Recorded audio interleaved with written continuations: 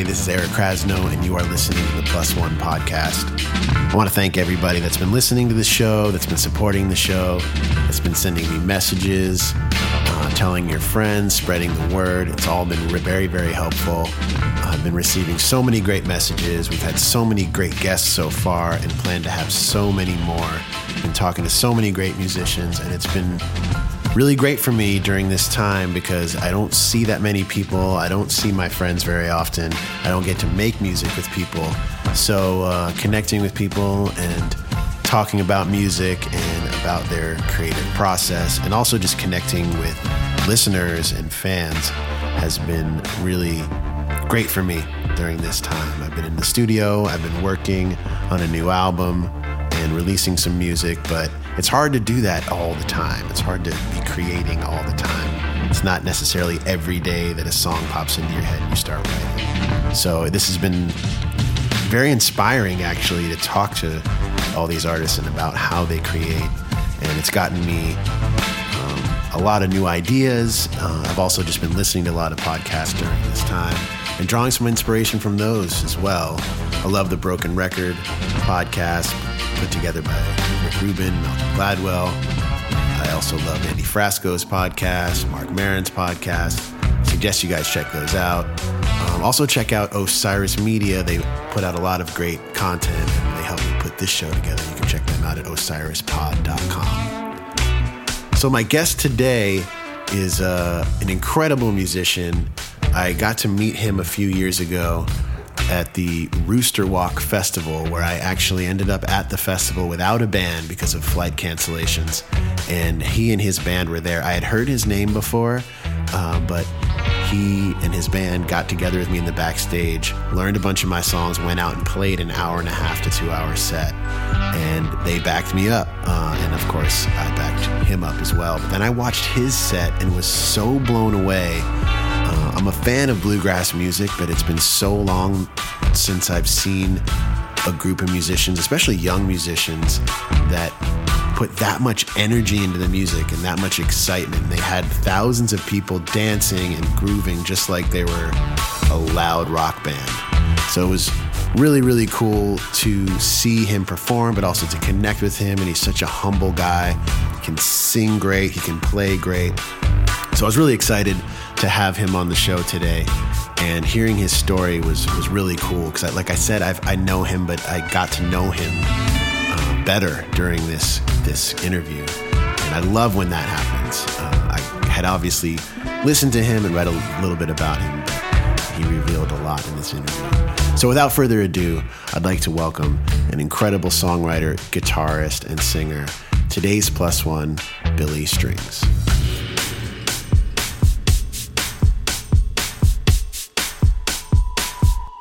How you holding up in quarantine? Kind of like a roller coaster here. Yeah. Some days I'm like really stoked to just be able to relax and kind of try to soak it in. Other days I'm like, fuck, am I a professional musician anymore? Right. I'm feeling the exact same thing. Certain days I'm so excited because I got my studio here, but it's weird making music by yourself. I don't know if you've got your bandmates or anyone around you. No. Yeah. No, Billy lives in Boulder. Royal is here, but he hurt his paw, so he's not really playing at the moment. And I haven't really been around people anyways, so I haven't really been playing with anybody. And man, I know what you're saying. I just I don't know. I like playing with other people a lot more. Yeah, it's strange. It's kind of like I was excited at first and I started making all these tracks and trying to do all this writing and stuff, but it's something without interaction. Music is not quite the same. Man, what's so weird is also I'm always on the road playing 200 gigs a year, just out there, and then it's like, God, when am I ever going to find time to write? I'm never going to find time to write. Yeah. All of a sudden, I have all this time, and I haven't done shit. Yeah. I feel the same way. I've started to go down the rabbit hole a little bit, but it's hard, man. Sometimes, all people have all different methods. I don't know how writing works for you, but a lot of times for me, it has to come out kind of out of nowhere. It's not necessarily like I sit down and it just happens. It kind of has to be like, oh, this idea pops into my head and I kind of put it in my notes or something and then eventually flesh it out. But it's hard for me just to say, okay, it's time to write, and then something just comes, you know? Yeah, it's really hard to do that. I've been pretty unsuccessful kind of approaching it that way myself, except maybe not, because Lindsay Lou and I have done these what do you want to call it? Exercises. Yeah. That's like, you know, she's at her house and I'm at my house, and it's like, okay, we're going to start at 9 o'clock in the morning, and at 7 o'clock at night, we're going to get together. We're each going to write 10 songs today. And then at 7 o'clock tonight, we're going to show each other what we got. Right. And we've done that before. And you might only get 4 or 5, or you might get, 10 really stupid ones, or you might get 3 decent ones. I ended up, getting about 5 songs a day or something, most of which were pretty, that I never used for anything. But I think 2 of the songs on my last record came out of that exercise, which is really strange, because those songs did come out of a session where I just sat down and I was like, okay, I'm going to write some songs today. And then, several hours of just sitting there trying to do that. I think the key to that is having someone else involved. And like you're saying, maybe they're not directly sitting next to you, but having that accountability. Okay, I got to have a certain amount done because I'm going to show it to somebody. Totally. And the times we're sitting down with the intention to write where it has worked for me has been with other people. Like I set up a writing session with somebody. Right. Hopefully somebody that I have like a good rapport with, and that will work. It's really more just like when I'm like sitting here by myself, I end up just like tinkering around with sounds and stuff. And sometimes an idea will pop out of it. It's not like it's for nothing, but yeah, I think it's good to do exercises. Do you use like a certain guitar for writing? I kind of jump around all over the place. I do have one acoustic guitar that's kind of like, honestly, my shittiest instrument, but I love writing on that.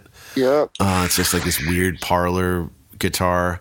And there's something to that. Yeah, for sure. Like, there's something to, I have sort of a similar situation. I have this old Silvertone plywood, shitty little house brand guitar that I got for free. And, it's not very comfortable to play or anything. So that makes you not want to noodle around up the neck all day. Like, meat and potatoes. You actually you actually get some chords going. For sure. There's something about that. Like if I pick up my old, 48 D28 or something, then I'm just going to sit there and just like hit the G string and just listen to the tone of it. Right. Just like admire the guitar too much to get anything done. Yeah. I also find playing piano, I mean, I'm not like a great piano player, but I can get around on it. It'll at least take me out of my normal box or whatever, and I like writing on piano. And open tunings recently has been kind of inspiring for me a little bit too. Yeah, totally. I do a little bit of that, like on mandolin, or if I'm gonna write a bluegrass song, sometimes they start out on banjo, right? And then basically just get the chords going, and then switch it to guitar because obviously Billy Failing's gonna end up playing the banjo on it, and then that way, like it's really fun to do that with the band too, because then it's like, I wrote this banjo part, and then eventually I switch it to guitar. And then now I don't really tell Billy what I played before, and he can come up with his own shit that's like all him, and totally. Giving people that sort of creative input, and they're then part of the actual song, That's what's beautiful about working with a band is, you can have this nugget of an idea, and then when all these other people kind of breathe life into it, it becomes a whole different being, Totally. When did you start writing? When did that become a part of your music, like playing your own songs? Well, I wrote my first song when I guess the first song that I wrote with lyrics was when I was 16. Before that, I had written compositions in bands that I was in. I had helped write the songs for the bands, and the vocalists would always just write the lyrics. Right. It was like we would sit in a room, like in the metal band that I was in, and in the the other like electric bands that I was in. We'd just sit in a room and like figure shit out. And then while we were all jamming, doing that shit, figuring out the melodies and the riffs, homie would just be sitting there writing shit down, and then he would just try to sing shit over it, or scream shit over it. Yeah. So then, back then I wasn't really writing anything except for instrumental stuff. And one time when I was 16, it was a strange time. I was actually coming down from I was doing hard drugs. Yeah. And I was coming down from hard drugs. And all of a sudden I just instead of like being this terrible feeling, like coming down, it was almost like I just started writing this song. And for the next couple hours, I just like sat there and I was really tuned into it and invested in it. And like, I don't know. And did the lyrics come first in that particular case? Like, did you write the lyrics and then the song and the music came after, or was it kind of simultaneous? Simultaneous, yeah. Right. It was very much, I'm sitting there playing my guitar. I came up with like some chords and a little melody. Mm-hmm. Usually what happens is I write the melody and the chords obviously follow that. And then I'll be like, okay, now the lyrics can, what does this stuff that I'm playing make me think of, or what should I sing over this, Right. But yeah, I wrote my first one when I was 16, and then I didn't really write again for a while. I just played in bands and, played a lot of bluegrass stuff. Even when I was playing bars and little clubs and shit for a long time, I just played all the old bluegrass stuff. And shit, most people don't know all those songs anyways, And was that your first introduction into music? Was it bluegrass? Yeah. And that was with your stepdad, right? And you still play together, right? Terry Barber. Right. Yeah. And so how old were you when you first picked up an instrument? Was it guitar first? My first guitar was this little, I don't know, like Fisher Price. Like it was like a little plastic toy, and it had these wicked triangle and cool, trapezoid shapes and stuff, and there was plastic buttons all down the fretboard. Yeah. And then there was a sound hole, and on the sound hole there was actually a speaker there, and it had these horizontal plastic ridges going, the same direction as guitar strings. So my dad gave me a pick, and I could actually scratch on that little guitar and make like percussive sounds. And so that was when I was like 3, like in my high chair, Wow. Yeah, there's some VHS footage, or there used to be somewhere, of like my dad and his friends are picking, and I'm like in my high chair playing that little guitar, trying to keep up with like spaghetti all over my face or some shit. That's great. So from there, my first real guitar was, I think I was about 4 years old, and we were walking through this antique store in Ionia. My mom always likes antiques and stuff like that. She likes to decorate with like old, cool, rusty shit. Yeah. So we're walking through this antique store, and when we turned this corner, man, it was like this light was shining right down on this guitar, and it was like a little, like parlor size, like kind of one of these house brand guitars. I think it was, the name on it was Norma. That's what it said on the headstock, I think. Okay.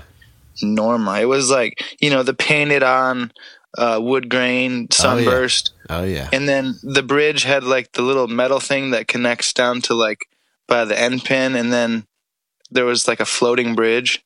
Yep. It didn't have F holes. It had a sound hole, but it had like he was basically like an arch top kind of style. Right. I'm looking at my Silvertone right now, which is very similar. In what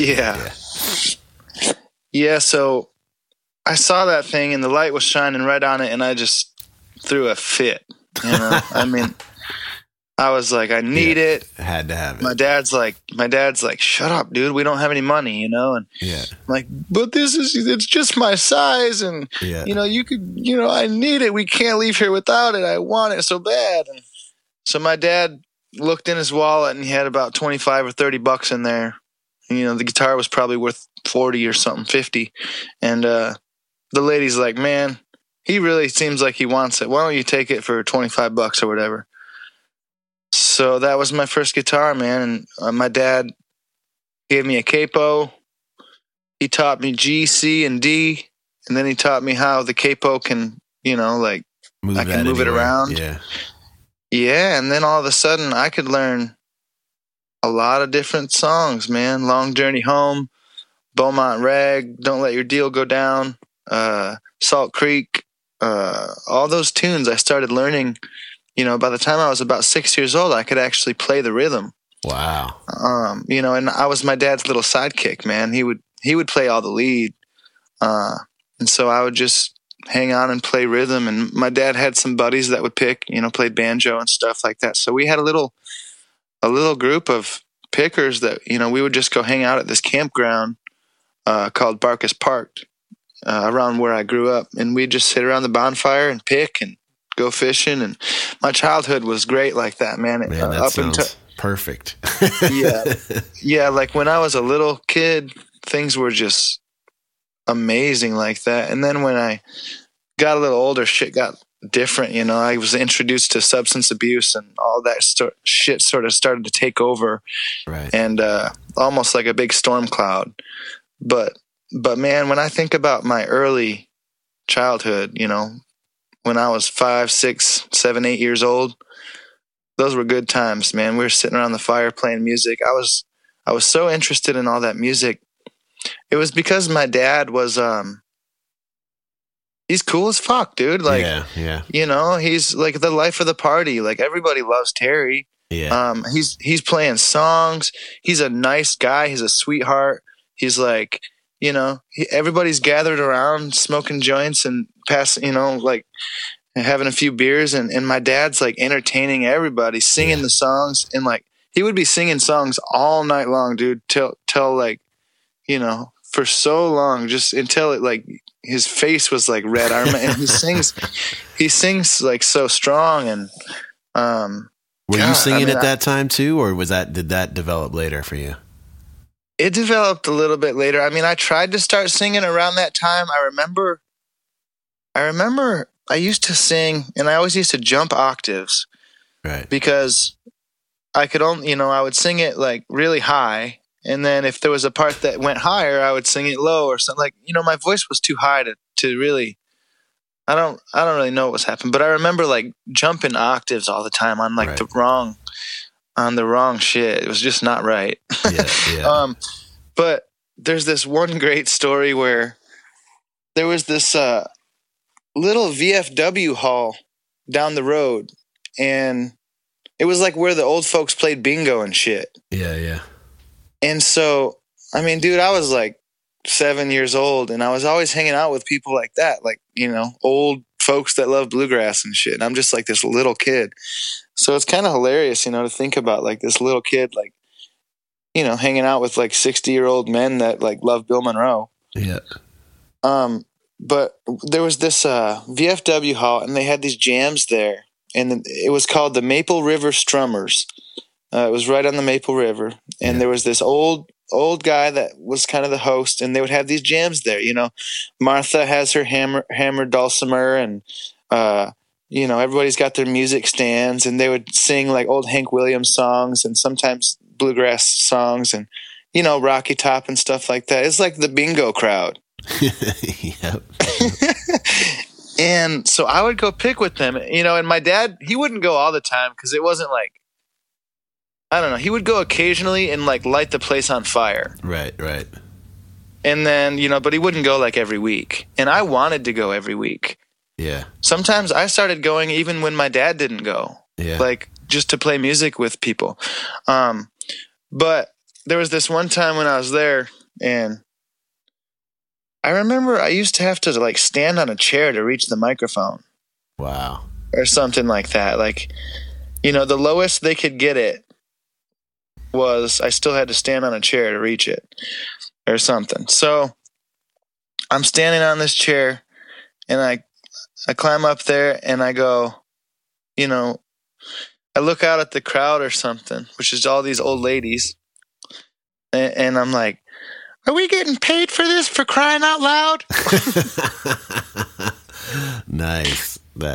Yeah, I think I just heard somebody say "for crying out loud," and I just wanted to use that phrase. Yeah. You know, and all these people just erupted laughing and thought it was hilarious. And then we did Folsom Prison Blues, man, and that was the one solo that I could do. Right. So, yeah, it was, man, thinking about those times is just so. I had a not quite the same experience, but in my house, my dad would host a lot of jam sessions, and he played mandolin, and my brother played banjo, and I played guitar. So, you know, I did actually play some bluegrass for a while. I kind of then went away from it and kind of have, you know, flirted with it ever since, actually. But I would play the rhythm parts, and specifically I remember playing Salt Creek, and my dad would play the melody and my brother would play, and then whenever I would like try to come off of the chords, my dad would say, when you have a kid, you can play lead and he can play rhythm, but for now you're playing rhythm.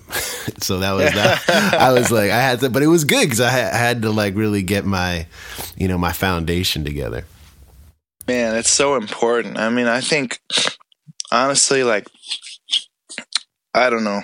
I think that's, if I've learned anything on guitar, I think it was very important that I started playing rhythm first, and just, you know, there's a way that the chords, especially in bluegrass music, I mean, a lot of the songs are familiar, the way the harmony works, learning those songs, like playing rhythm made me listen to the melody more than probably if I was trying to play lead on stuff.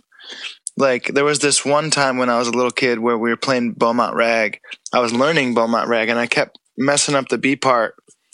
And this is where I realized that melody is important, and, like, you know, not to just go, okay, we're on A and then count to 4, and then now we go to D and count to 4. Yeah. It's like, no, listen to what the melody's saying, and you don't even have to count. Yes. You know? Totally.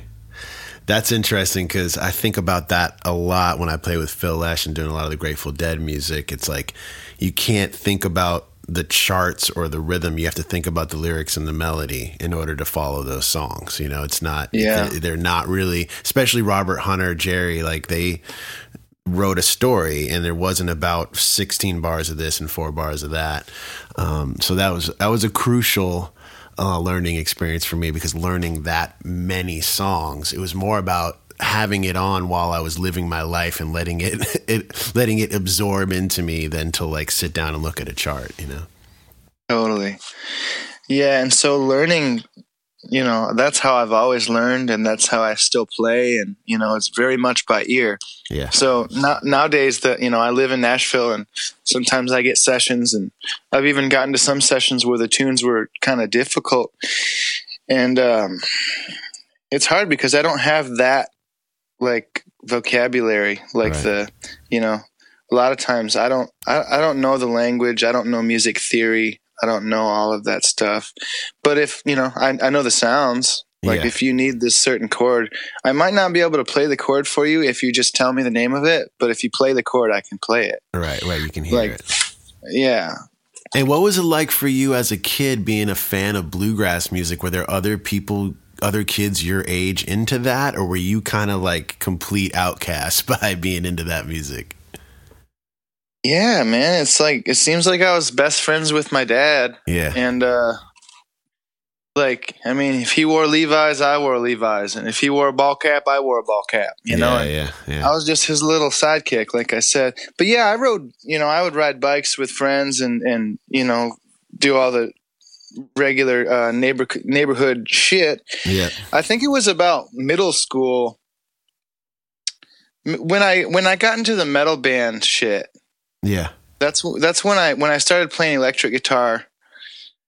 You know, there was a point where I was in middle school and even maybe a part of high school where I didn't necessarily go around telling everybody that I played bluegrass. I mean, it's not that I was embarrassed about it, but it's like the music that I played with my dad and like old folks. You know, so it's like, and I there wasn't any other people my age to really pick with. There was one kid who played mandolin, but we weren't really that close at the time. Like when I was a teenager, we weren't like homies. At one point, it just changed. You know, when I was about 16 or something, I realized it's kind of like I had this like epiphany where it's like, dude, I'm not supposed to be in a metal band. Like my heart is like, when I hear bluegrass music, it rips my heart apart. Like it can make me cry. It can make me laugh out loud. Like I love the technical proficiency of the players. It's just as cool as metal, if not way cooler. Yeah, totally. You know, but so it's like, I sort of fell off. I was like, yeah, I'm supposed to play bluegrass. I just realized that. Yeah. But you were in metal bands for a few years there, or rock bands in high school and stuff. And was there a particular metal band that kind of drew you into that music, or a particular album? Well, it was I mean, I will say there's a band called Flesh and Blood Robot. Okay. And they have an album called The Sounds That Revolvers Make. Gotcha. Very local band. I mean, they're from Ionia, where I grew up. These are like friends of mine. And there was a band called No Life, KNOWLYFE. Okay. They're now called Heartsick. They're still a band, but they're called Heartsick. But yeah, they had some cool shit back in the day. It was like when I got into the local scene, it was because I wanted to play music with people that were my age, you know? Yeah. And this was the only stuff that people were playing other than like jazz band, which I was a troublemaker, pothead, skateboarder. Like I wasn't going to be in jazz band. Right, I don't know. Right. It just wasn't my vibe. Yeah. And then, so, I mean, I went for one day. I was going to try it. And I don't know. I just after that first day, I was like, yeah, I'm not going back in there. Right. Then from the metal bands, you kind of traversed back to bluegrass, right? So you just kind of felt at a certain point, this is what I should be doing, and this is where my heart is. It was a weird time for me. Like I said, substance abuse and that kind of thing had really crept into my life among people that were very, my family. And was that from hanging out in like band music kind of scene, or was it completely unrelated as far as doing No, that had nothing to do with music at all. Yeah, in fact, the music's always been my salvation from all of that. Right. I mean, music's what's given me something to focus on so that I don't, end up being a bum. Right. But I was in the metal bands, and it was like I said, it was a weird kind of time for me. I was like, 15, 16 years old, a lot of meth and heroin, and, friends that I knew were like getting addicted to the shit like that. And a lot of people were kind of going downhill, and I kind of was too, man. I had dropped out of school. I just failed all the time, and all I did was fight with my teachers. I'm like, fuck you, you know? Yeah. Like, you have no idea what I'm going through. Like, you're a fucking, like wrestling coach, math teacher guy with a short, like high and tight haircut, like pointing your finger in my face, telling me that I need to do this equation when I don't know where I'm staying tonight. Yeah. Like, fuck algebra. Right. So I just quit, and I was drinking and partying and sleeping on other people, just kind of couch surfing. And, I went out to my parents' house, and I used to go booze cruising out on the back roads in my mom's Chevelle. Right. I would I would steal her keys. And this was before I was even old enough to drive and shit, man. I was 15, 16. But we lived out sort of in the country. You know, you could just drive a couple blocks away and you'd be out on Hayes Road, way out in the country. So this one time, I was drunk by myself with a bottle of vodka, riding shotgun, just being reckless. I was taking that car out on Hayes Road and trying to see how fast I could get it to go while I was wasted. Right. You know, and it's just a straight line, cornfields on either side. But I was going pretty fast, and I was sad at the time. I remember, you know, like drinking. I don't know if I had just been through a breakup or what, but I was just drinking to fucking drink. I don't know. Right. And I realized there was a tape hanging out of the deck. And I was like, oh, I wonder what my mom's been listening to. So I pushed it in, and it was the Stanley Brothers, Rank Stranger. Oh, yeah. And when it came on, I just like the sound, you know, like it reminded me of my childhood before all the bad shit.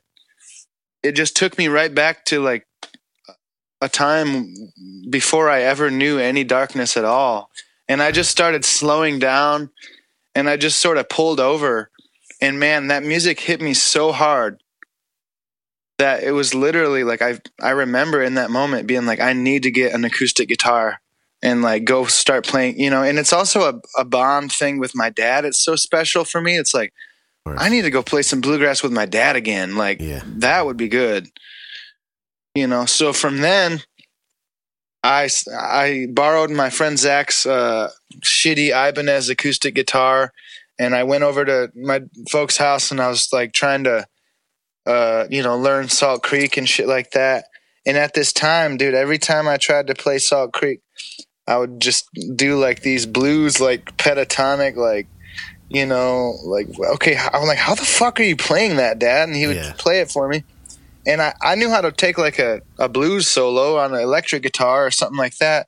I did not understand playing the melody. And that's when my dad taught me about that. And that's like when I was about 15, 16, that's when I started actually trying to flat pick. Like, Gotcha. You know, learning Doc Watson tunes and stuff like that. And man, it wasn't very much longer after that. I wasn't in a metal band anymore, and I was just trying to learn how to play bluegrass with my dad. And I was just so infatuated with it. I dove back into Doc Watson so deep. And I mean, there were still times where I was like doing drugs and shit, like, but there were times where I would do drugs and then stay up for like 2 days just like learning all this Doc Watson shit. Please stick around. We'll be right back after this short break.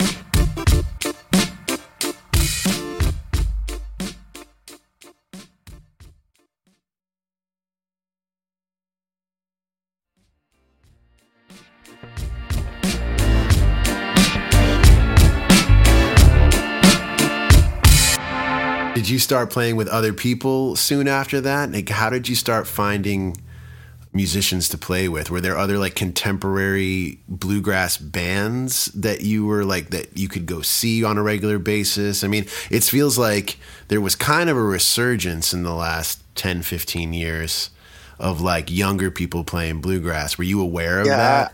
I was completely and utterly unaware of that. Gotcha.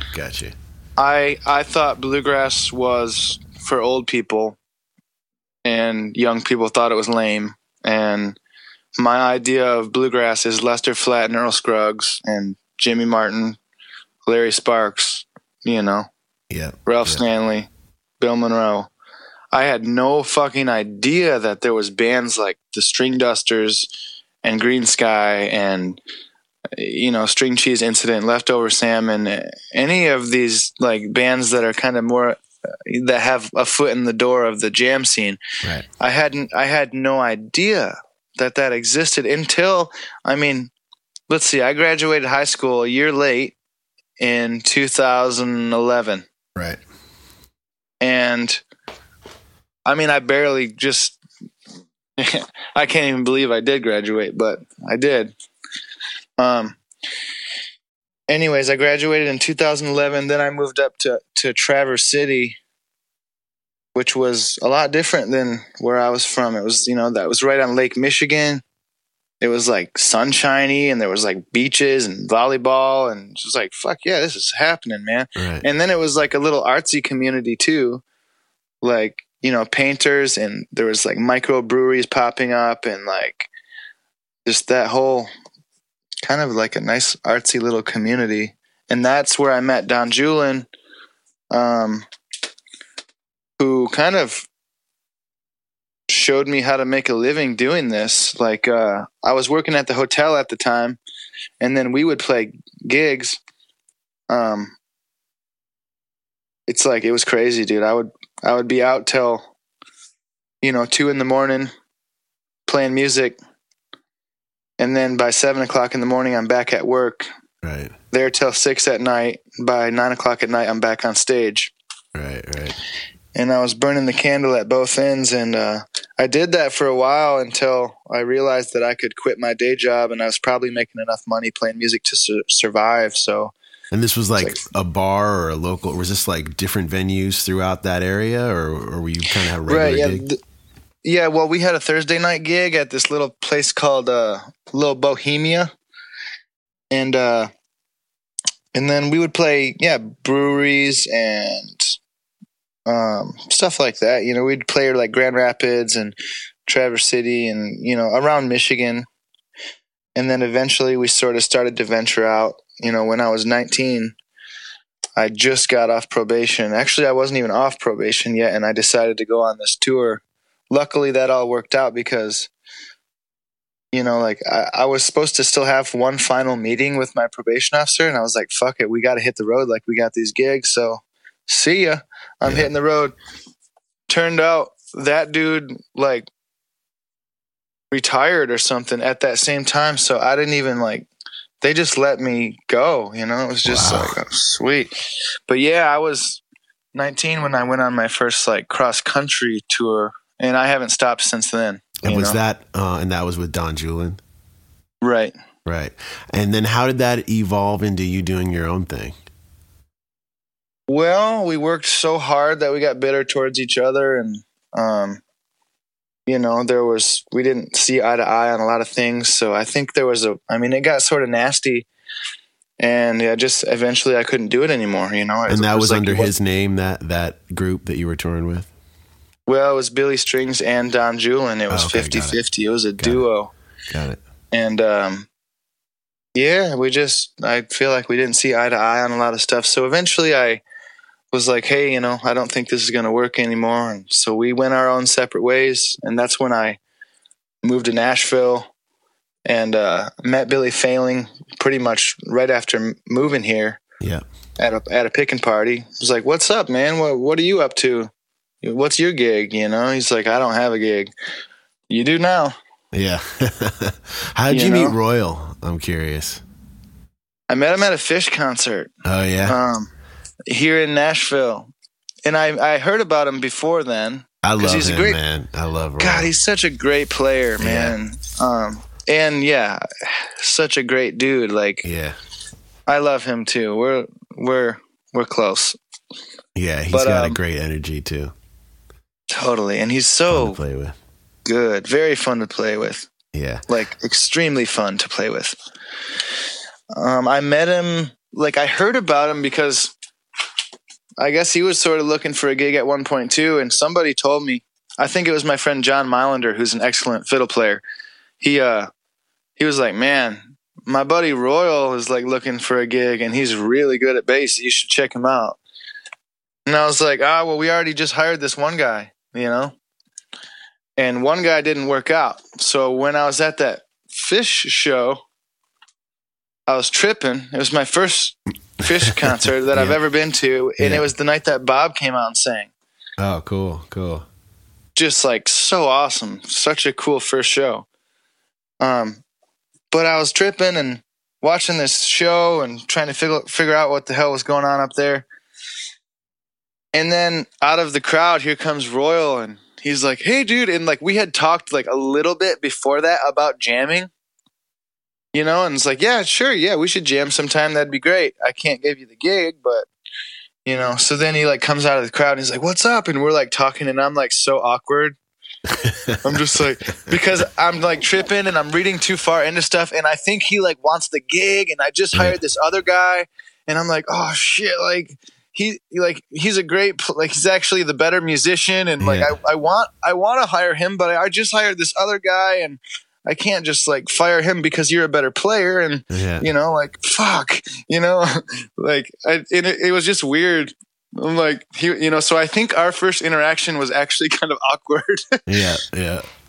That's funny. But after that, man, you know, we ended up getting together. He swung by. Oh God, our first gig was a riot, dude. We played at this like big party. You know, the Terrapin Farm up in like Kentucky somewhere. I don't think so. It's like some little it's like a family little farm or something, but they have these crazy parties out there. Like it was like a music festival that was just like at somebody's house. And right. I mean, huge fires, naked people everywhere, all kinds of whatever kind of shit you want to get into. I mean, it was nuts. And that was our first gig, you know, and I think he thought he was like joining a bluegrass band or something. And like, we're like our first gig, there's like, you know, some dude with like his dick out right in the front row. I was like, so what do you think, man? You want to keep playing with us? Yeah. That's hilarious. Oh, man. So awesome. Well, I remember the first time I met you was actually an interesting story because I had heard of you through a friend of mine in Asheville who showed me like a video of you. And this must have been like 2015 or 16 maybe. But 2017, because I looked it up today to figure out when that was, I was scheduled to play the Rooster Walk Festival that you guys were also on. And there had been some crazy storm or something, and I was flying in that day, and my band was flying in from a few different places. I landed, and none of my band got there. And I ended up, and I was supposed to get picked up by someone else, and there was this whole arrangement. It was the first show of like a little tour that we were doing. And on the way to the gig, I called the promoter and I'm like, hey man, you know, I'm showing up, but my band is not going to make it looks like. And he was like, well, do you know Billy Strings? I'm like, I've heard of him. He was like, okay, well, let me just like get you on the phone with him or whatever. And I think I'm driving, I'm cruising in this rental, like trying, cause I also got delayed like 6 times. And I get there, and I can't remember if you guys were already on stage or what was going on. I think maybe did you guys play first or was my set first? I can't really remember, but I just remember showing up. I was like, hey man, I'm Eric. And you're like, I'm Billy. And then I'm like, and basically what happened was the promoter asked you, and then and you agreed to basically be my band. From my set, which was, you know, and like my band's kind of like a rock band, and I'm like, oh man, I wonder how this is going to work out. And we get in the backstage there, and I played you guys a couple of my songs, and we ended up working out like an hour or maybe even an hour and a half set in like 5 minutes. And then we all went on stage and played the whole set. I actually listened to a little bit of it this morning, and it's pretty great. I mean, it's like, the fact is I showed up there with like my little SG, and you guys had your acoustic whole setup, and we played a set together without barely even meeting each other. But that shows like how gracious you guys are, and you guys, it was an amazing set. And then I remember watching your set and I think I sat in with you guys too, but my jaw was on the floor because I knew about you, but I did not know really what you did and how great your band was. And you guys brought this energy that did not feel like bluegrass. I felt like I was at a rock and roll concert, you know? And that's what when I talk about you to other people, because, you know, I am also a bluegrass fan. So I was ready to like it no matter what. But even my friends that don't like bluegrass per se, or haven't. It's not even that they don't like it; they just don't know it really. Right. When I play them your music, or I've brought people to come see you at a festival or whatever, they always come away a fan. So I think partly what you're doing, whether you know it or not, is actually turning people onto bluegrass. Period. And also kind of being a part of like an evolution of it too, because I think you're incorporating a lot of elements of other styles of music into it. Not even necessarily like musically, it's more like the energy you guys put into the show and the way you guys present it. So anyway, I had to say that because that was such a cool night for me that started, which, you know, the first 60% of that day was maybe the worst day ever, and then the last 4 or 5 hours were so much fun, and I really attest that to you and you guys, you know, pulling through for me on that. And that night was memorable for sure, man. I'm pretty much always down to play, you know, especially with, you know, like I had heard about you, and I've listened to Soul Live, and our mandolin player at the time, Drew Matlich, he's actually a pretty big Soul Live fan. I remember talking to him for a while, yeah. Yeah, like when we used to be on tour, like he was always jamming that shit in the van. So it was almost like I was really excited to meet you too, like because I already, you know, had heard about you and like liked your playing and shit. Yeah. So yeah, it was like, you know, Johnny was like, you know, can you do this? I'm like, fuck yeah, dude, we'll jam with Krasno. And my, you know, Royal and everybody's like, really? Like, we get to play with Krasno? Sweet. Well, I appreciate your willingness, especially in front of like a pretty big crowd, to just kind of go for it. You know, not a lot of people would have the balls. It was your set, dude. If it sucked, it wasn't our fault. This is true. Well, it definitely exceeded every expectation that I had, and I had a really great time. And it kind of made it something that was unlike any other set I've ever done. So, you know, it was definitely fun. I was up for it. So I wanted to ask you if you have like a moment in your career in the last few years, or even a couple that you could mention that you kind of can look back at as like a turning point for you, or just even like a really memorable mark, you know, in your time as a musician or as an artist.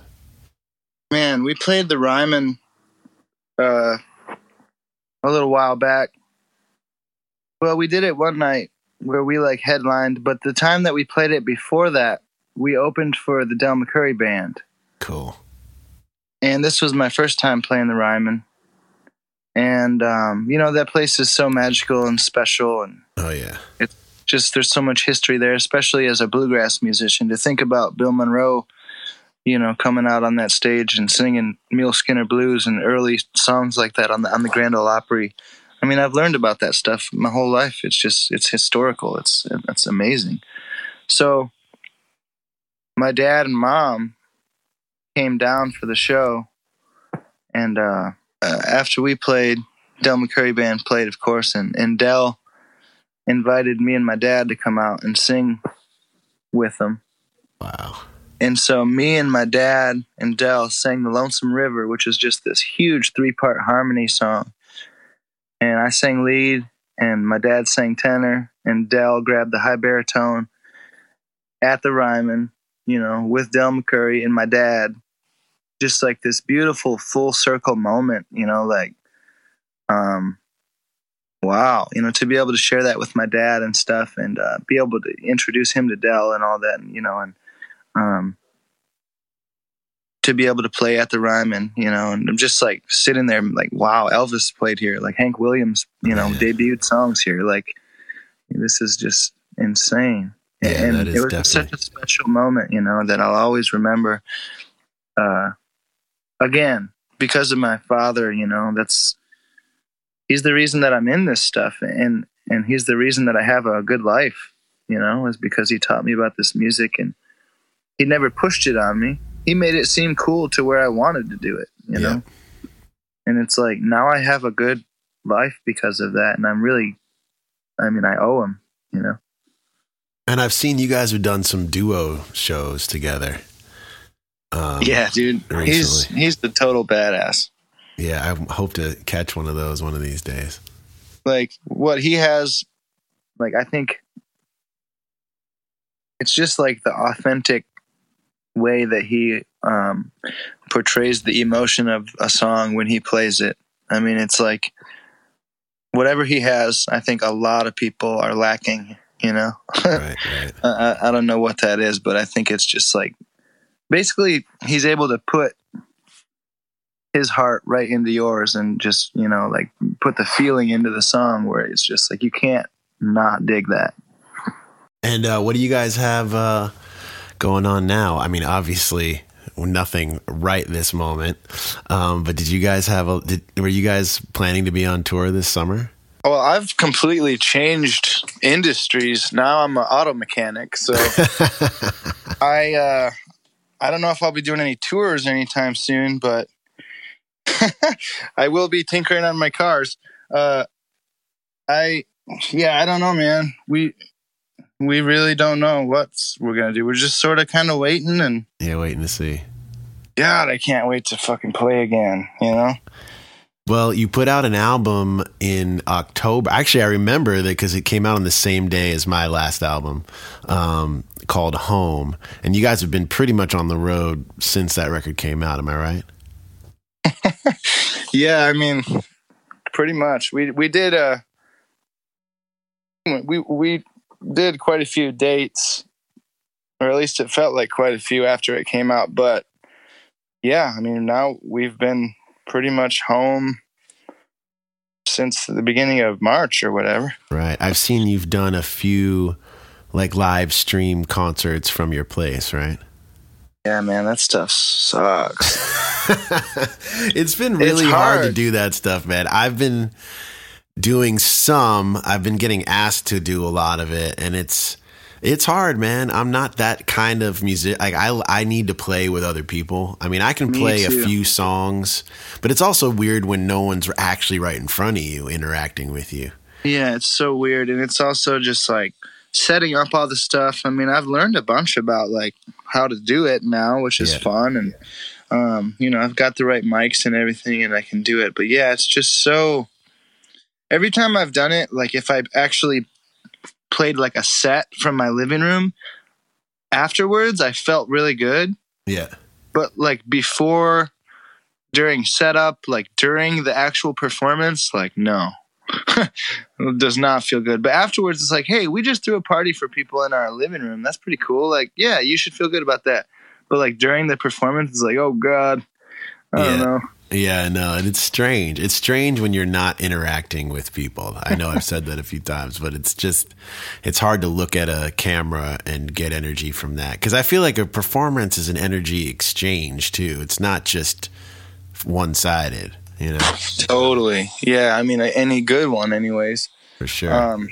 But like, yeah, this stuff it's been strange. I really like doing the live things. I'd rather just click go live and play for people than have a pre-recorded thing, because that's just like, man, I will go back and play that shit 100 times before I think it's good enough, and it's still really not. That is true too. I've been doing like Instagram live sometimes, and I definitely prefer that than to like record myself, because I'll do the same thing. I'll do it way too many times and overthink it. Okay. Yeah, I mean, it's like when you mess up in your live, you're just like, oh, well, whatever. You know, when you mess up, when you know you can go back, you're like, fuck. Wait, you know, do I really want to put that out there? Because I haven't, you know, I have the choice. Right. Having the choice sometimes ruins everything. Yeah. I was curious about something that I noticed. I follow your Instagram, and there was a guitar that you restored that was from... Was it your grandfather's guitar? Is that what that was? Yeah, the prison guitar, man. Yeah, the prison. Can you tell me a little bit about that? Well, the first time I saw it, I was a little kid, and I was at Grandma and Grandpa's house, and I was snooping through the closet, and I found two really interesting things that day. That's why I remember this, is because I found that old guitar, and then I found this like 3.5 foot tall, like actual, like, it was so realistic, like this John Wayne like model character doll thing. It was like almost as tall as me, and I was a little kid, but he had like a real little vest and shit and like a little gun. It's like, holy shit, this John Wayne thing's badass.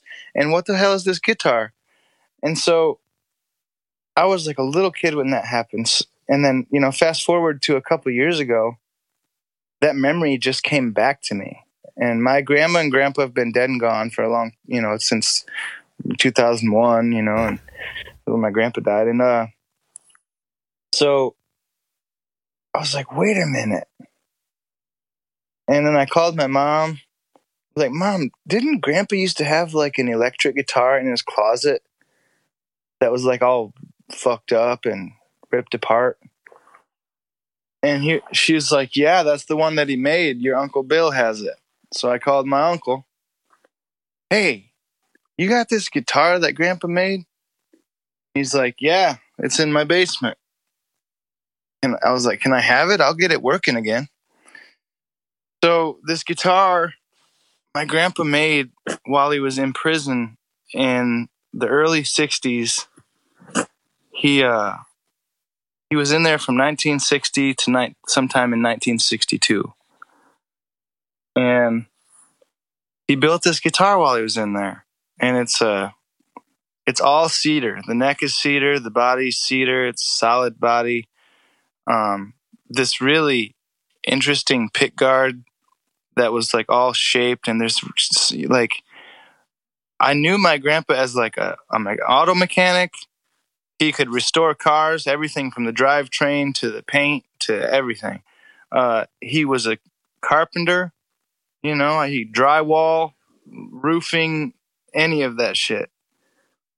I never knew him as a luthier at all. Right. But he made a couple guitars, actually. He made an acoustic as well. That one didn't last because somebody set it next to a heater. But he made this guitar while he was in prison, man. I think it was made out of a table. Crazy. Like the body is like the table, and the neck was made out of the leg of a table, because a lot of furniture back then would have been made out of cedar and shit. It has an old, like a 1960s Gibson acoustic guitar fretboard on it. It's Brazilian. Wow. So that's really cool. And there's like, if you take the pick guard off, all the routing under there is all done by one like quarter-sized bit. You know, he had one bit. So there's this huge cavity all underneath the pick guard of this guitar, and it's just like 100 holes that are just drilled to like, to make this cavity.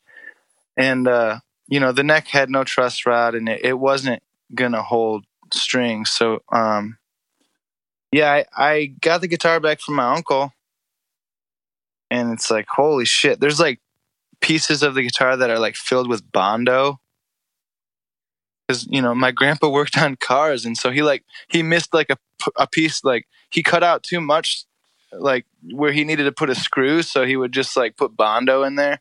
Screw into the Bondo. Yeah. Anyways, I got the guitar back, and I gave it straight to my buddy Dave Johnson. He's my luthier here in Nashville that I use, and he's the best. Scale Model Guitars on Instagram. Okay, cool. Yeah, and he's like, holy shit. I'm like, yeah, dude, we got to restore this thing. So he did it, man. I mean, we had to true up the neck. We put a maple spine in the middle of the neck with a truss rod in it, and then there's a carbon fiber rod on either side of it. So the neck is rigid now. Yeah. And he actually had to like thicken up the back of the headstock because it was too thin for steel strings. And I had some special pickups made for it. Steve Mather, this guy here in Nashville, made these pickups. They're kind of like a Charlie Christian vibe, like a single blade kind of pickup, but they're wound sort of hot. And then the guitar has a blower switch on it, which is just like all three pickups bypass everything, go straight to the jack. Right. So it adds like a little treble and a little boost. So that's pretty cool, man. It's amazing. It's got a big fat neck. Did you know of your your grandpa as a player? Did you know he played? A little bit. Yeah, I mean, he would strum on the acoustic guitar and sing old country songs, you know, and I remember because when he played, his thumb would turn black. He didn't use a thumb pick or nothing. He played with his thumb, but he just played with his thumb. Right. And he would just strum songs. Yeah, he was cool as hell, dude. And have you been playing that guitar, the prison guitar? That's beginning to be my go-to electric. I had to get used to the bigger neck. Right. But dude, it sounds awesome. The pickups are fucking sweet.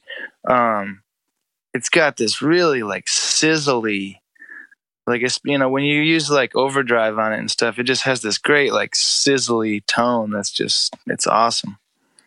I look forward to hearing that one or playing it someday, hopefully. Yeah, you got to check it out, man. It's a pretty like active guitar, you know, it's a pretty like loud guitar even acoustically, which is interesting. It's like it's resonant, you know. Have you messed around with built-in guitars yourself, or do you work on your own instruments at all? A little bit, you know. I adjust my truss rod and stuff like that if I'm on tour and it's like, God, my action's too low. It's, you know, I need or too high or whatever. You know, I'll adjust my truss rod, and I've been in sticky situations where I've had to like, you know, I've filed my saddle down like on the grip tape of my skateboard before a gig.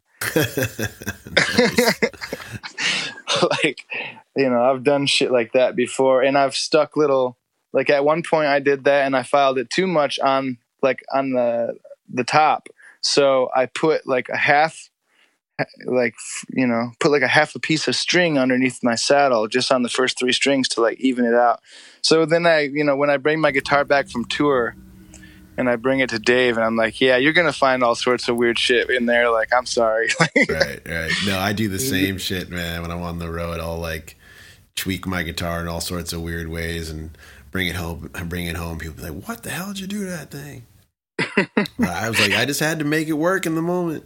Do you play electric on the road ever? You know, like when I jammed with you in Austin and stuff, that's about the extent of what happens. You know? Right. So you bring one with you in case. Absolutely. You sounded great playing the Telecaster, man. You had to have a vibe on that thing. We played In Memory of Elizabeth Reed. That was so fun. Yeah, man. That was That was really fun. And then, I just got that Tele, and that was the first time I played it, and it was just like, that was a good time. So, yeah, man, whenever I'm on tour, I bring an electric, and I bring my electric pedal board and stuff, and it's like, not even just in case. I'm like, I fucking hope somebody asks me to play this shit. Nice. You know, and, you know, there's been some good times. Like, I'm always glad that I bring it, because then when somebody, you know, Pigeons or Umphreys or somebody asks me to sit in, you know, String Cheese or something, I'm like, I always say this, like, do you want me to play acoustic or electric? I have both, you know? Yeah. And then whenever they say, well, electric would be cool, usually they say acoustic, and I'm like, oh, yeah. Damn it, I want to soar. Yeah. I always get excited to hear you play electric, just to, you know, as like a little bit of a different thing. Weird. It's so different for me. Like, it's, I don't know. Sometimes I think I do okay, and then other times if I listen back to what I did, it's like, oh God. You know, like we did this thing with Jack Pearson recently, we had a bunch of guests, but we played with Jack. And obviously anybody playing next to Jack sounds like an idiot, but it was like, oh God, I was like not bending the strings like into tune. I was like not in tune. Yeah, I mean, it's like when I go to acoustic and try to sit in with somebody, you know, and the note dies after like a millisecond. And, you know, because a lot of my thing, like you said, I got to soar. I need to have that vibrato. I need you to hear my vibrato, because like I rely on that. So when I go back to playing acoustic and like trying to take a solo, it's not fun. Oh man, especially next to someone like you who's like, you know, just playing all over that thing.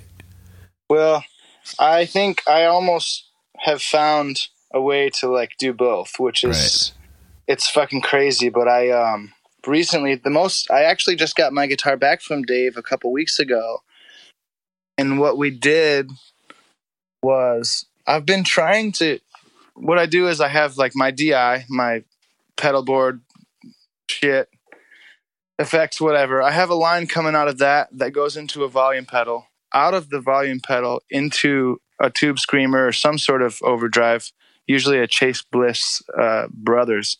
Yeah. And then into an amp.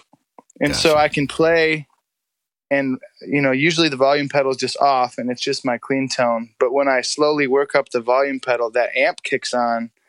And so I put a layer of like overdrive underneath my clean channel, and it's just mic'd as a different channel to go to front of house. Right. And into my ears. So, but I've for the last couple of years, I've been using a K&K pickup, just the transducer one that goes under your bridge. So I started thinking about it, and I've never gotten the overdrive to work on the acoustic guitar. Yeah. Like it just, the top of the guitar gets too excited and it feeds back, and it just, the tone's not good. And it's just, I've never gotten it good. I've used it a bunch, but it's never been good. But I put a magnetic pickup in the sound hole with a switch, like a Les Paul, on my guitar. So now I have the one that I've always had, and then I can switch to a magnetic pickup in the sound hole, and it responds basically like an electric guitar. So the overdrive, like any pedal or any kind of gain, accepts it a lot better. Right. So it's fucking crazy. I can actually so I'm playing regular acoustic guitar, and then I can switch over to the magnetic pickup and kick on the amp, and it's like pretty close to, it's just like an electric guitar with thicker strings and no cutaway. Right.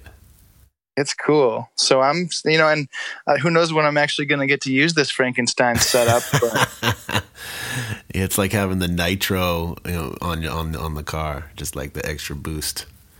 Dude. The extra gear. And like all the bluegrass people hate it. Have you run into that? Have you run into bluegrass haters? I'm the victim. I'm the main victim. Yeah. And what kind of things are they saying? Oh, I don't know. I mean, most of it's all just fun and games, but I've definitely run across a lot of that shit. I mean, he sucks because he uses a pickup and he puts his guitar through all these pedals and it sounds like shit. And well, haters gonna hate. Oh yeah, and I mean, it's great. I don't know. Well, but, I've only seen praise in my circles, and there's this Facebook group. Actually, you shouldn't, because it's a fucking cesspool. Yeah. But there's this bluegrass page it's called like Bluegrass Shit Posting. Okay. And all they do is just make like stupid memes and shit on there. And there's been some really, really good ones. I was actually I looked at that stuff for a moment until I had to get off, because it's some of the people are actually just being like playful and not being like cruel. But then there's like some people who like fucking hate me. And it's like, damn, dude, this is weird. Well, for the most part, though, I've been seeing Rolling Stone post stuff about you, and a lot of you're getting a lot of attention outside of the bluegrass world, and whether you like it or not, you're kind of like becoming the face of young bluegrass. Whether there was young bluegrass even a few years ago, I don't really know. So, how if there's like a bucket of crabs. Yeah. And one crab starts to climb to the top to try to get out, the other crabs will fucking grab him and pull him back down. I know it, man. I know it. That's bluegrass. Oh, that's interesting, man. Well, I don't think anyone deserves the attention more than you, man. And I'm a huge fan. I've been a fan since that day at Rooster Walk. I have been telling everybody I know about you. Not that my contribution matters that much, but I'm a big fan, and I'm always supporting everything you're doing, my man. Oh man, well, I appreciate it, dude. We've been having a blast, we don't know what we're doing, I don't know. I don't think anyone does. I think the whole thing is you keep your head down and you make music you love. And it's, what I love about your story is that you realized at a certain point, I really need to do this because this is where this is the music I feel. And you're doing that and you're getting, tons of attention from that. And you haven't changed what you're doing for anybody else, So I think that's why, because it's real, what you're doing is absolutely real. And I've seen like you've been adding shows places and selling out the Capitol Theater and growing at like this really awesome pace and having people come to your shows that weren't necessarily bluegrass fans a couple of years ago. So I think it's a big deal. Because we play different covers, and sometimes even we might be playing a bluegrass song and take it into some different crazy territory or whatever, but man, we have everybody from little kids to old folks to middle-aged, hippies, freaking doctors, and, just all walks of life, metalheads even, like dudes that are like sitting out there wearing a Slayer t-shirt with like long hair, like headbanging, like, fuck yeah, dude, that guy's here. Like, yeah. Hell yeah. No, I love that. I love that. People from all over the map. I love that too, man, because I love all sorts of music and people, and just like, I love those characters. No, it would be weird to just like have a scene that was just like, all like one type of person. That's for sure. Wouldn't it? What if you went to a show and it was like, everybody there wore like flannel shirts and like shorts or something? I mean, it's not that different. When Soul Live started, we were an Oregon trio on the Blue Note label. And like we talked about earlier, I was never like a jazz guy, but that's where we were coming from. So we would play, but then it was funny watching these different audiences converge because somehow we kind of got associated into the jam band world, but also had these, we would play jazz venues and jazz festivals. So all of a sudden you'd have like these old school jazz fans and hippies all converging in the same place, whether they liked it or not. But I loved watching. That kind of reminds me of like the Flecktones vibe, Totally. It's like they like, they just cross barriers in that way. It's just, that's when shit gets interesting, man. Definitely. And that's when when those borders start to gray out and you start making music that is part of an evolution, and totally and busting through boundaries, Yeah. And I've talked to, all those guys are friends of mine, and, like Bela and Sam and all those kind of newgrass dudes. And I've talked to Bela about that too. Like, his jazz influence and stuff, like at some point he just got really turned on to Return to Forever. And it's like, I want to start playing that kind of shit on the banjo. Like these guys are playing, like he's playing upright bass, like Chick Corea on piano and shit. And it's like, dude, I could do this on the banjo. And Why then, not? Bela, we're talking about Bela Fleck here. He's got enough mental capacity for all of this. But, and then, later on for him to dive into the classical world and like actually just dive into all this other sorts of music, man, I would love to do that at some point. I would love to go like live in Brazil for a year and learn how to play choro. You will, man. He went to I know he spent time in West Africa and has done, Bela is one of those guys that's just done so much in his career. He's definitely a guy that I look up to in a lot of ways. I've actually gotten to spend a bunch of time with him too, and just like what an amazing dude. And definitely someone who did not give a shit about listening to what anyone else told him. He was incorporating every style of music into what he was doing. I feel like most of the people that I really like, that's what they did. Shit. That's what Bill Monroe did in the first place, Right. It's like kind of mixing like country and Western style guitar with like, the mandolin and old time music and Appalachian music and just kind of this big musical goulash. Yeah. Speed it up, and you get bluegrass. A lot of bluegrass is just fast blues. One time when I was hanging out with you guys, I think it was another festival. Damn, which one was that? I remember we were like leaving and you were coming, and I met you. Was it the rainy one? Yeah, when it was raining, and I was like this guest at large or something like that, and I was like gonna play with you guys, but I think something happened where things got rained out. I don't remember the whole story, but I remember hanging out with you guys, and I met Uncle John. Oh yeah, and he was just like a character that I wanted to hang out with. And I remember we had to leave, and I was like, man, I wish I had it. Where's our Uncle John? We need an Uncle John in this band. Right. So I was just like curious if you could tell a little something about Uncle John. He just sort of showed up in our lives. Like, I met him at a festival. So he's not your actual uncle?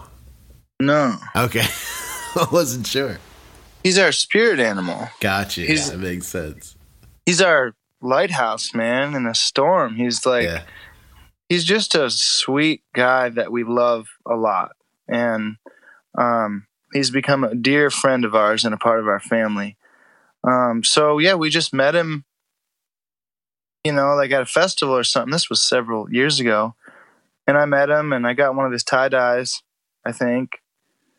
And I told him, hey, man, if you ever come through Nashville and you need a place to stay or anything like that, like, hit me up. Yeah. And he knew that I meant it. And so that meant a lot to him. He had been through he lost his wife, which was very kind of hard for him. She had been sick for a while, and he was taking care of her, and she finally let go, and he didn't know what to do, man. So he started coming to every single one of our shows. I mean, we would be on tour out west in California, and John would be behind our van following us in his Subaru. Yeah. And he came to every single show, and eventually he started just helping out with stuff. Like, he saw me, because back then I did everything. I was tour manager, driver, merch person. I settled up at the end of the gig. Every single thing, I did it all. So it's like, John saw that, and he saw how stressed I was and shit, and he started helping me with the merch. I get off stage and I realize John's back there selling merch. He didn't even ask me if that was okay, because I probably would have told him no, but so he just like went for it, and was like, hey, I sold some shirts. I put the money in the top drawer, Yeah. And it's like, thanks, John. And then, he just became part of our family, man. And now he's one of our best friends. He's a sweetheart. So I think he just started an Instagram. Okay, cool. Well, shout out to Uncle John. And that actually made me think about something, because in this whole COVID quarantine era, a lot of crew members and people behind the scenes have been out of work. So I've been trying to, spread the word on like the Sweet Relief Music Fund and some of these other, and I'm not, not that Uncle John is necessarily an employee of yours, but it just got me thinking that so many of these people that come out with us on the road and help out behind the scenes at festivals and help drive us from place to place are now out of work. And these are people that don't make a lot of money to begin with and really put so much love into the music and into our whole scene. So I just wanted to like give a shout out to those folks and let people know there's a lot of different avenues right now where you can support those people.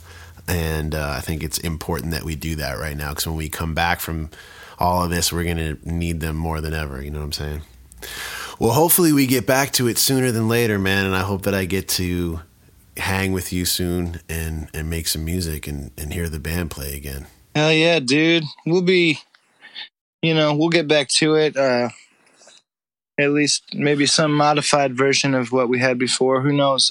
Nobody can say. I don't have a theory. I'm just waiting. Yeah. Well, if you find yourself in California, you're always welcome here, man. And I got a studio. You can come cut a track. And you're in California now? Yeah, I moved to LA. Got a house out here and a nice big studio space where I've just been creating all the time. Yeah, man. Damn.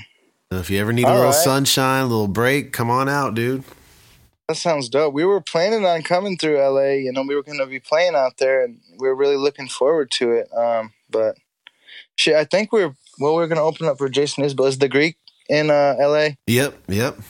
Yeah, we were about to do that with Jason Isbell, but I don't even. Well, yeah, we probably aren't now. Hopefully it'll get rescheduled. I actually listened to a podcast with him yesterday, the Broken Record podcast. It was great. I really dig him. Yeah, me too. Dude, he's a badass guitar player, man. Yeah, he can play. Cool, man. Well, I'll let you get back to all the hard work that you're doing over there. Oh, yeah, I'm getting ready to clean out my garage here. Yeah, man. I've been watching you work on one of those cars. You had one you were working on restoring. I can't remember what it was. I got this one. It's a 66 Chevelle 4-door.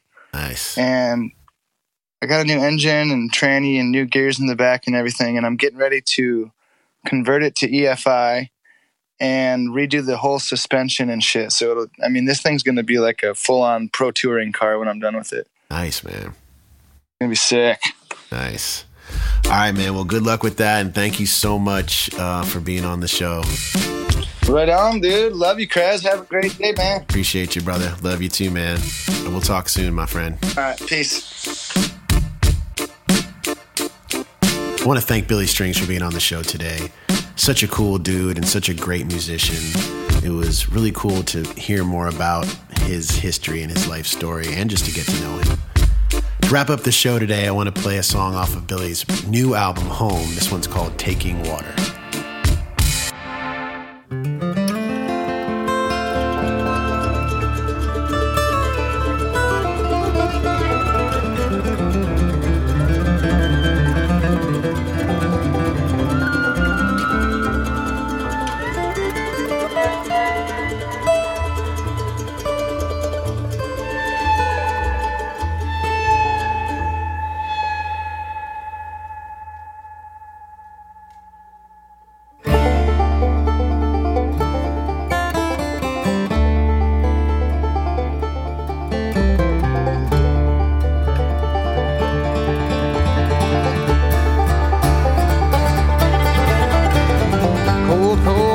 On the ground, nothing lost and nothing found.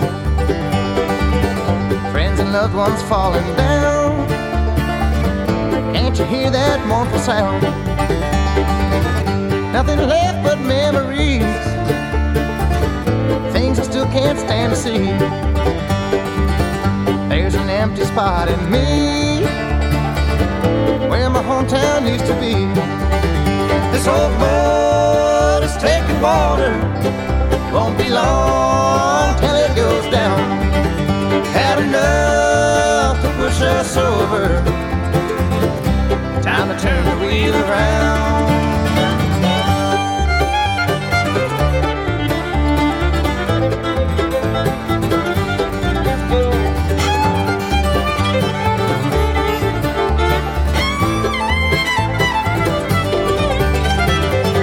Neighborhoods left to decay, people died or walked away. There's nowhere left for them to stay, and we just look the other way. This old boat is taking water, it won't be long till it goes down. Had enough to push us over, time to turn the wheel around.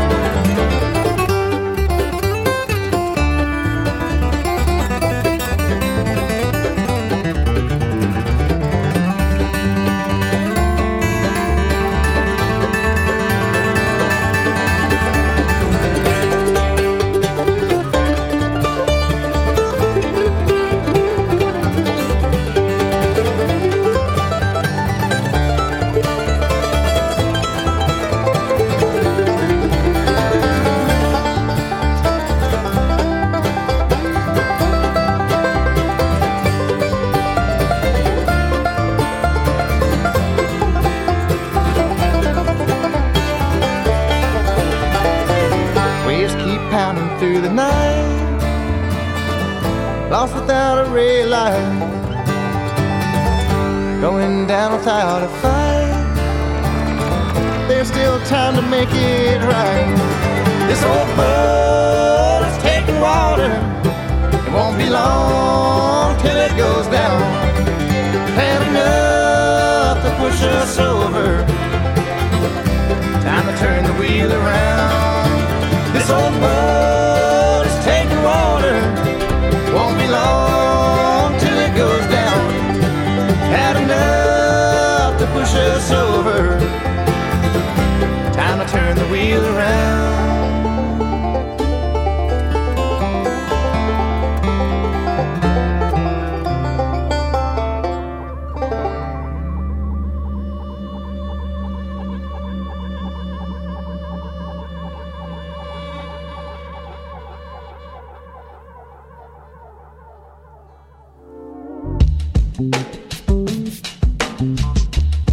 Eric Krasno Plus One is hosted by me, Eric Krasno.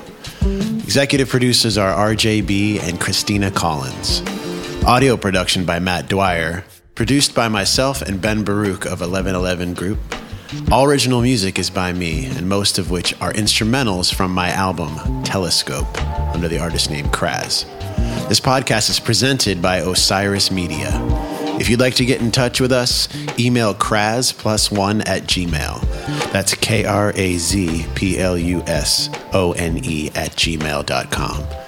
Send me some questions. Maybe I'll answer them on air. Send me suggestions of other guests you'd like to hear on the show. Thanks again for tuning in. I'll see you next time.